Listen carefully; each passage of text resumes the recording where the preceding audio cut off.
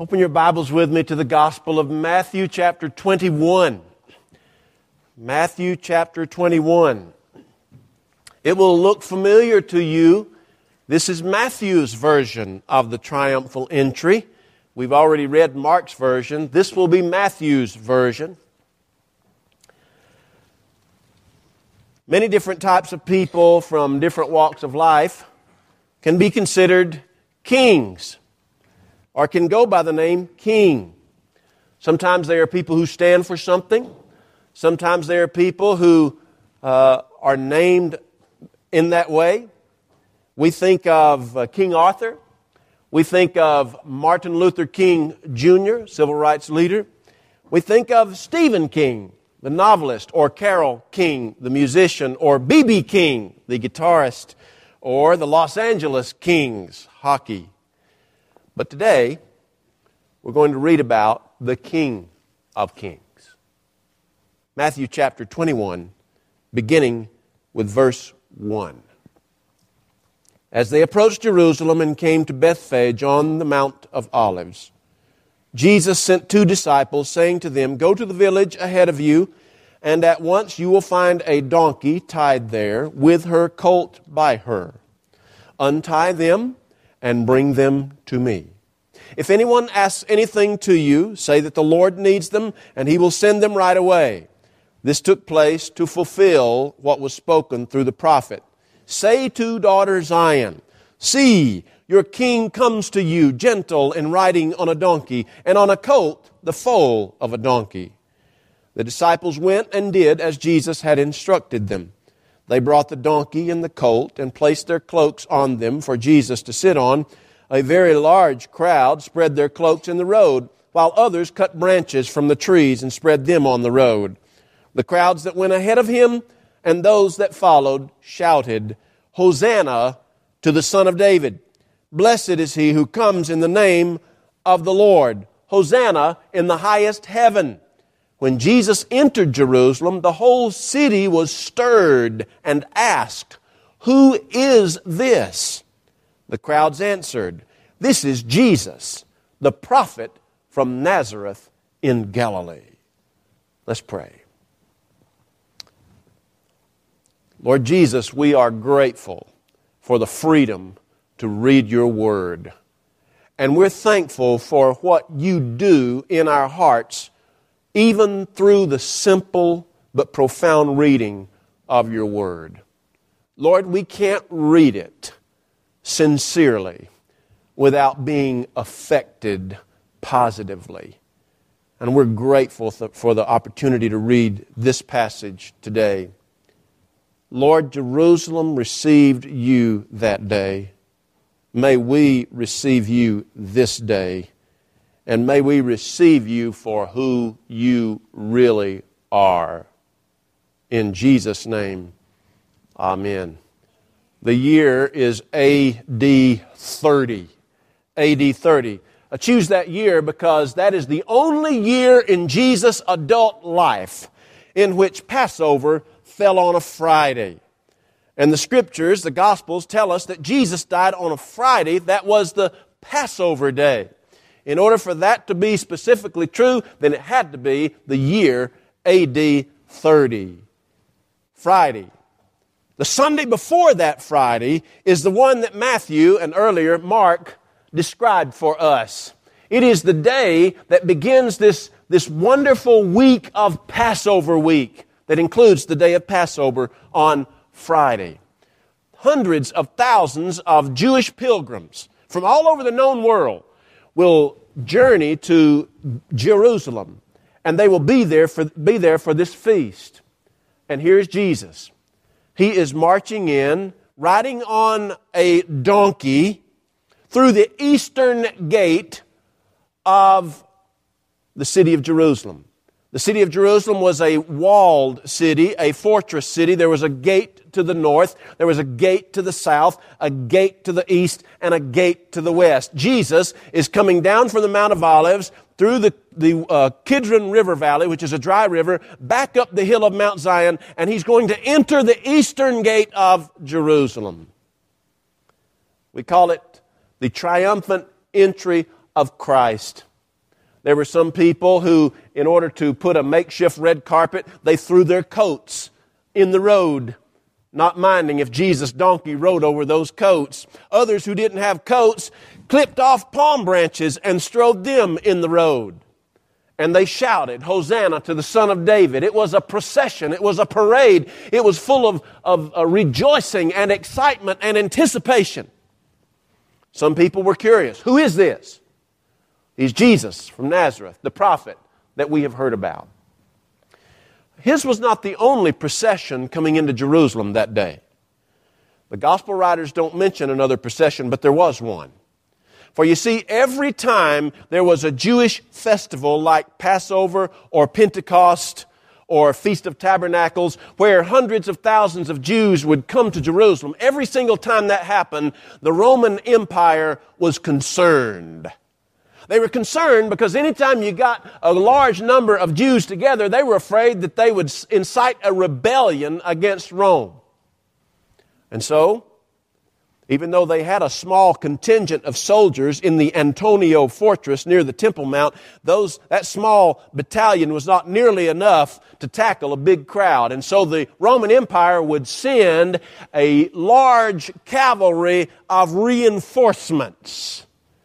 Those reinforcements normally stayed at Caesarea on the sea. It was a Roman walled city that was on the Mediterranean coast. It's where a fellow lived by the name of, you remember him, you know him, Pontius Pilate. Pilate was the procurator of Judea and two other regions there in what we now call the Holy Land. But Pilate stayed in Caesarea with this large contingent of Roman soldiers. But before the feast started, they headed out from Caesarea in these big horses. They looked like Clydesdales that had been working out every day for 6 months. And they wore metal armor. And you could hear the leather screeching back and forth as these horses made their march in perfect step because they'd been practicing it for weeks. And they arrive at Jerusalem. But they don't go through the eastern gate. They come through the western gate. So imagine this, if you will. At about the same time Jesus is entering the eastern gate on a donkey, Pilate and a large contingent of soldiers is entering in on the western gate. And suddenly, everybody in Jerusalem has a choice to make. Which kingdom will you follow? Will you follow the Roman imperial kingdom with its imperial theology? Are you familiar with the Roman imperial theology, by the way? Every emperor of Rome, every Roman emperor believed that he was the Son of God. And so you have on the eastern gate, riding on a donkey, Jesus, the Son of God, and on the other side you have Pilate coming through with his cavalry by the authority of the emperor who called himself the Son of God. Which kingdom were they to follow? It seems like a pretty cut and dried decision. Either Jesus and his kingdom or Pilate and his kingdom. But it wasn't nearly that simple. Because there were people who, though they would say, if we were to ask them, I'm following Jesus and his kingdom, they had a totally twisted idea of what his kingdom would be. Choice is not a rare thing in Scripture. There are times after times after times throughout the Old and New Testament where God's people and the people who are not God's people are confronted with a choice to make. I remember Joshua in the book of Joshua when he stood in the land of Canaan and he told the Israelites, he says, choose you this day whom you will serve, whether the gods of the Amorites in whose land you dwell or the gods of our forefathers who lived on the other side of the river. But as for me and my house, we will serve the Lord. They were confronted with a choice in 2 Chronicles while God was speaking to Solomon in response to that wonderful request that Solomon made to give him wisdom. God, just give me wisdom. I'm not big enough to govern so great a people. And in that essay that God presented to Solomon, among other things, he says in 2 Chronicles chapter 7, verse 14, he says, if my people who are called by my name shall humble themselves and pray and seek their face and turn from their wicked ways, I will then hear from heaven, I will forgive their sin, I will heal their land. They had a choice to make. I hear Jesus in Matthew chapter 7 as part of the Sermon on the Mount. He says, there lies before you a broad gate and a narrow gate. Most people in this world, he says, try to go through the broad gate. There are many who try to go in that way. But he said there are just a few who will go through the narrow gate, the hard gate.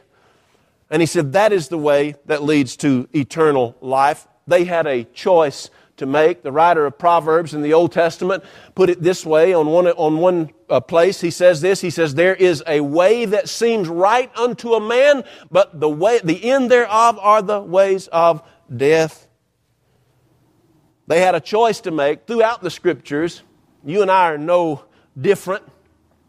We stand on this Palm Sunday with a decision to make. We stand on this Palm Sunday with choices confronting us. And we must make a decision about which kingdom we will follow. And we too have a difficult decision. It's not like we have the Roman soldiers coming in the door to the right and Jesus coming into the door to my left, and we have to choose between Rome and Jesus. That's not quite it. What we have to choose from, rather, are different opinions as to what kind of kingdom Jesus was to bring.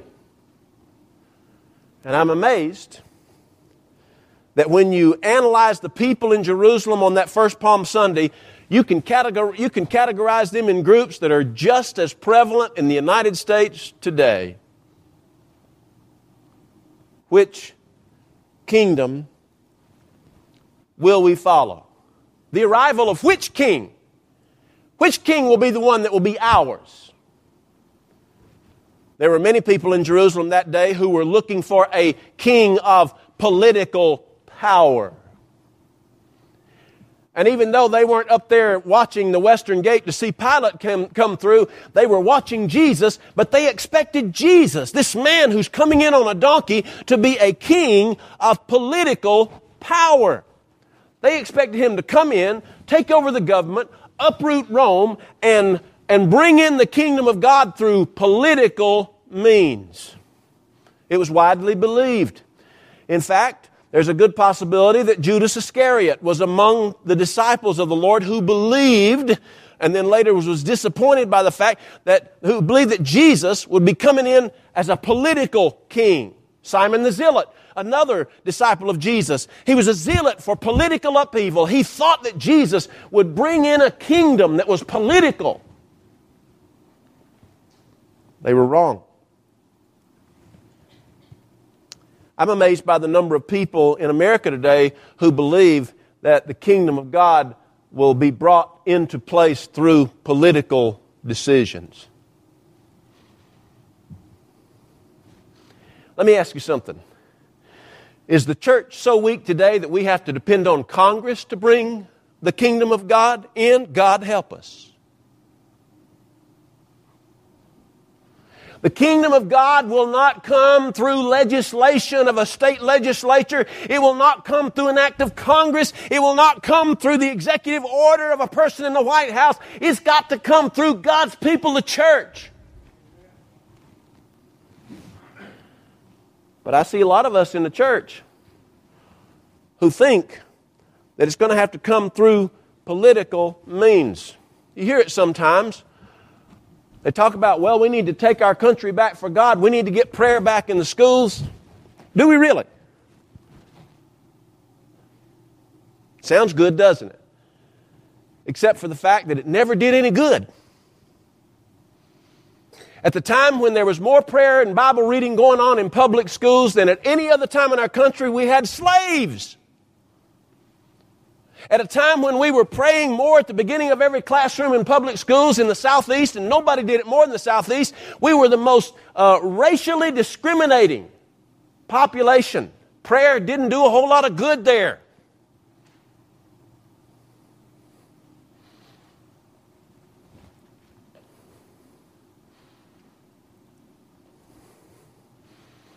You can't bring the kingdom of God through government. I'll tell you what we need more of. We need more prayer and Bible reading at home.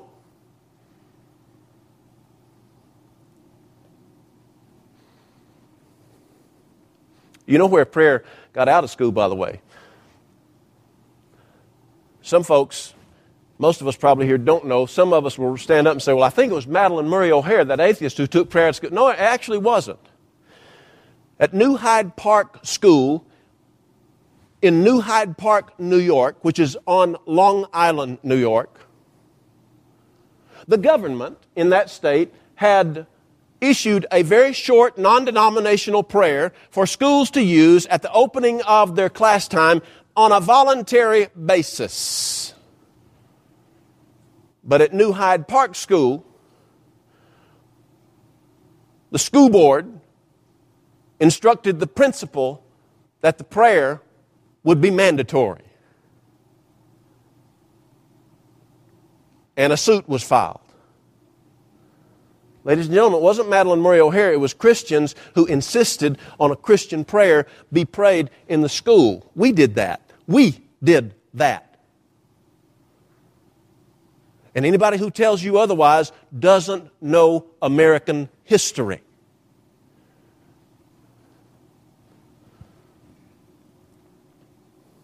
Shouldn't the United States be a Christian nation? Shouldn't our government legislate, codify that the United States is a Christian nation? Boy, that sounds good.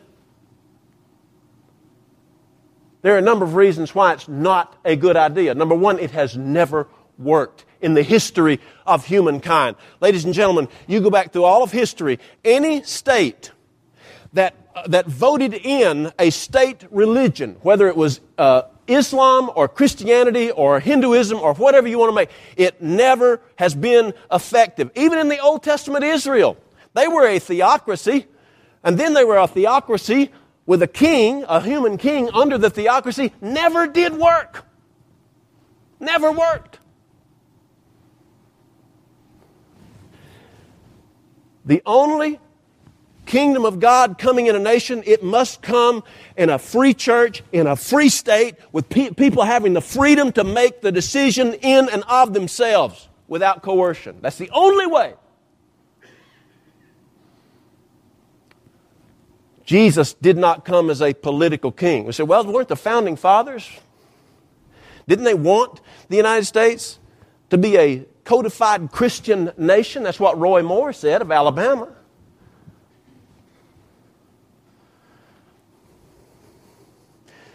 At the Constitutional Convention in 1787, there were 55 delegates present. 51 of them were Christians, devout Christians. Now think about that, 51 of 55. What that means is that if they had voted as a block, they could have voted in anything they wanted. Anything. Including Christianity being the state religion. They could have done that. With 51 out of 55 votes, ladies and gentlemen, that's more than a supermajority. They could have done it. The question is, why didn't they do it? Our Constitution doesn't even mention religion or God.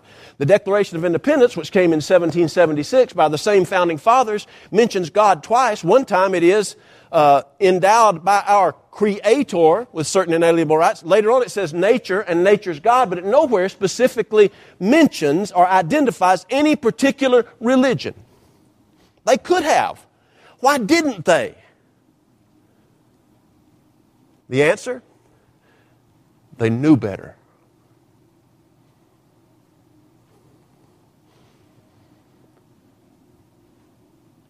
Those 51 of 55 Christians who signed that constitutional charter, they were less than 2 generations removed from being in England.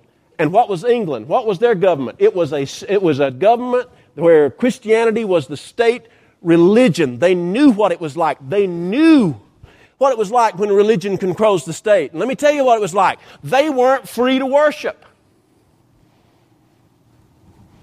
John Smith was the first man to start a Baptist church in the world. He was a British man, and it was illegal for him to start a Baptist church in England where Christianity was the state church. He had to leave and go to Denmark to start the first Baptist church in the world.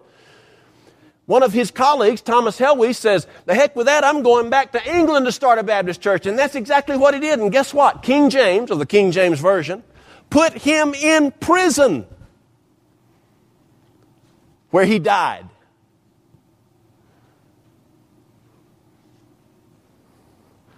Our founding fathers remembered that. They didn't want that for the new country. I'll tell you another reason why they didn't make Christianity the state church. Of those 51 delegates, they came from 8 different Christian denominations. They couldn't make up their mind which brand of Christianity to put in force. And so they didn't.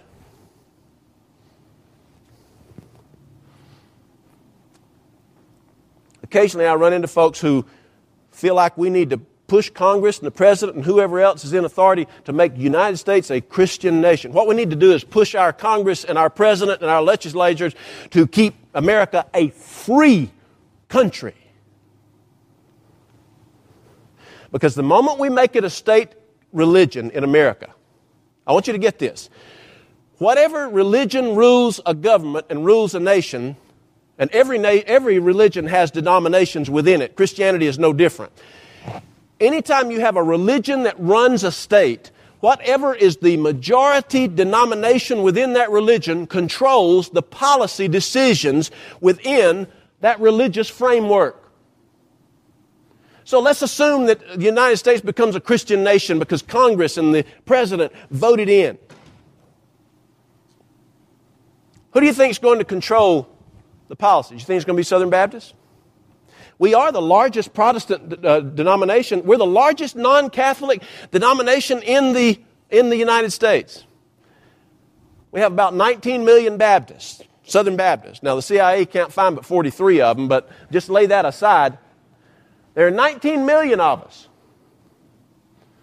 Would we control the policy if the U.S. became a state? No. You know what the largest Christian denomination is in America? There are 70 million Roman Catholics in the United States of America. My question for you, and especially for those of you who would like for the United States to have a state church, is that the kind of Christianity you want running your nation?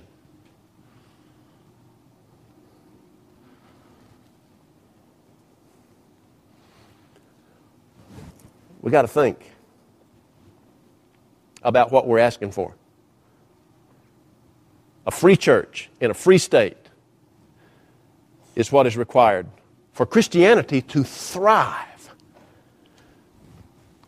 There were people who expected Jesus to be a political power king, and he disappointed them because he wasn't the Messiah they expected. He was not like them.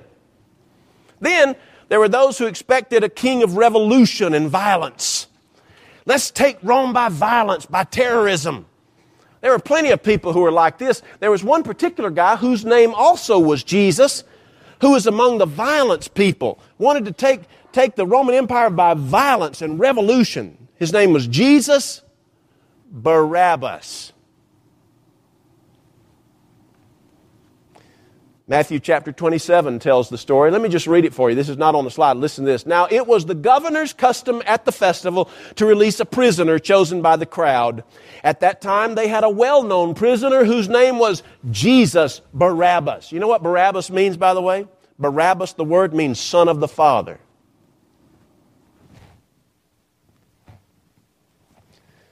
So when the crowd had gathered, Pilate asked them, which one do you want me to release to you? Jesus Barabbas or Jesus who is called the Christ? It was really a choice between Jesus the Son of the Father or Jesus the Son of the Father. So which one did they choose?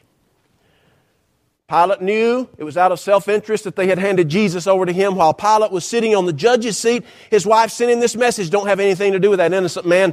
I've suffered a great deal in a dream because of him. But the chief priest and the elders persuaded the crowd to ask for Barabbas and to have Jesus executed. Which of the two do you want me to release to you? Give us Barabbas. Why? Because they wanted a Jesus who was a revolutionary terrorist. And Jesus, who was the Messiah, was not what they expected. He was not like them. Some people expected a king of religious rules. Do this, don't do that. Can't you read the sign?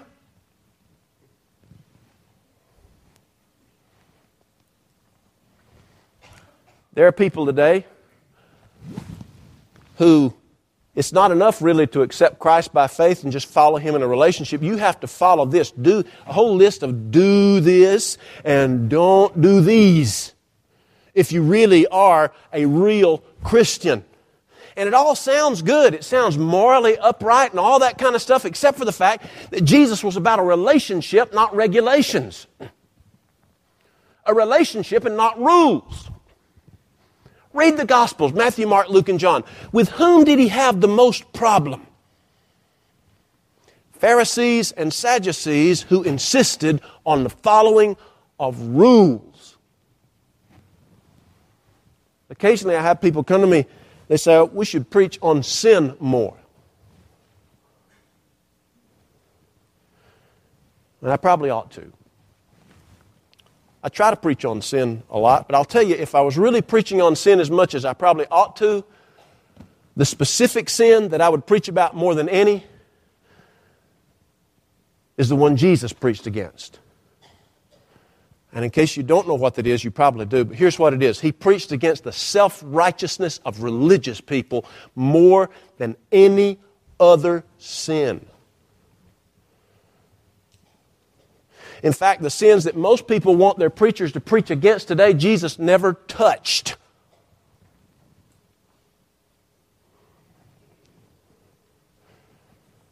Jesus was not the king they expected. He was not like them.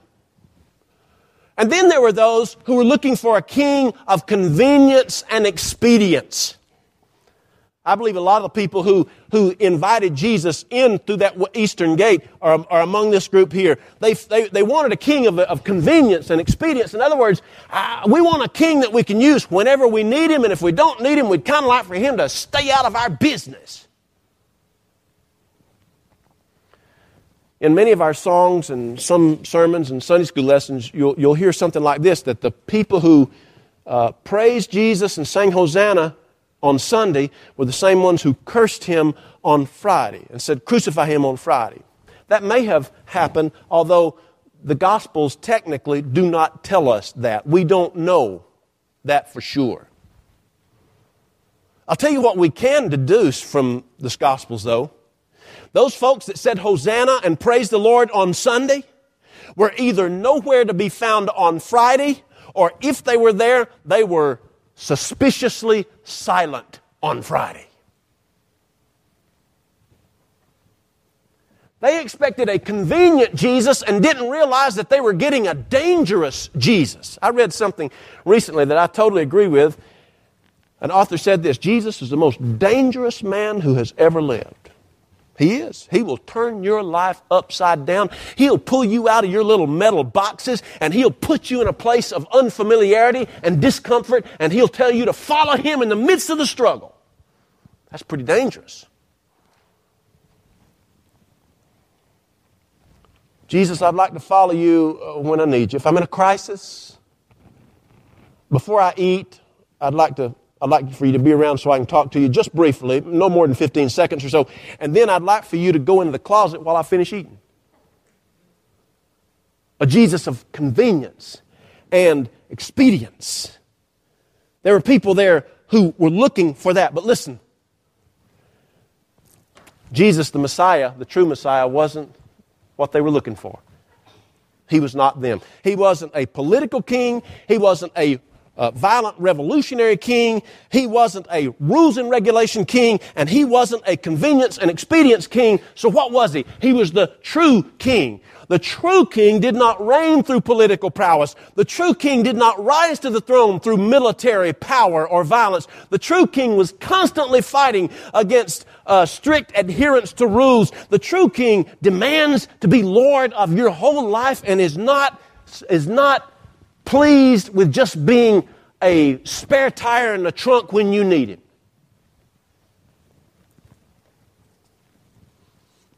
So it's amazing to me how much like the people in Jerusalem on that day you and I are today. It's a matter of which kingdom are you looking to follow.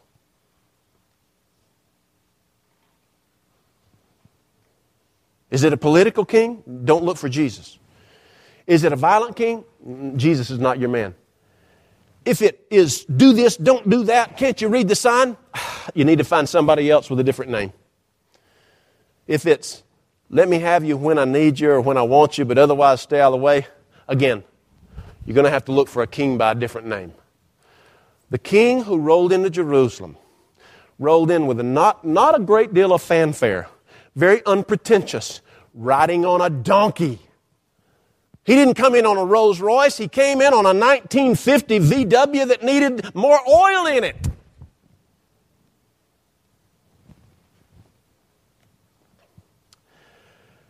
So this is the question of Palm Sunday. Which king will you follow? Let's pray.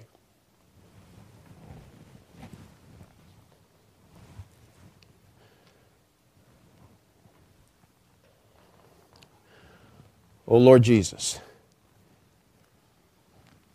please open up our eyes to who you really are. Open up our eyes to what kind of king you were then and you are today.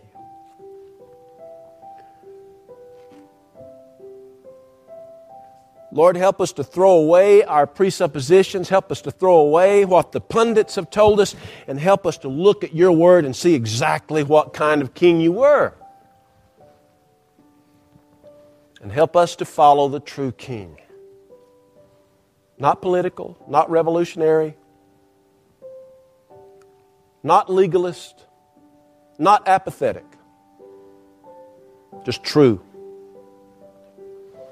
Lord, I pray for people in this room right now who need to come and make the decision to receive Jesus Christ as the Savior and Lord of their life.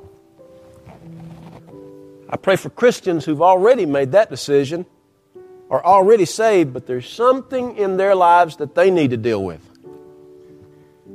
I pray for people who need a church to join. But Lord, whether we make our decision here in this invitation or if it's after we leave, Lord, help us to know that we are forced to make a decision. In Jesus' name, amen.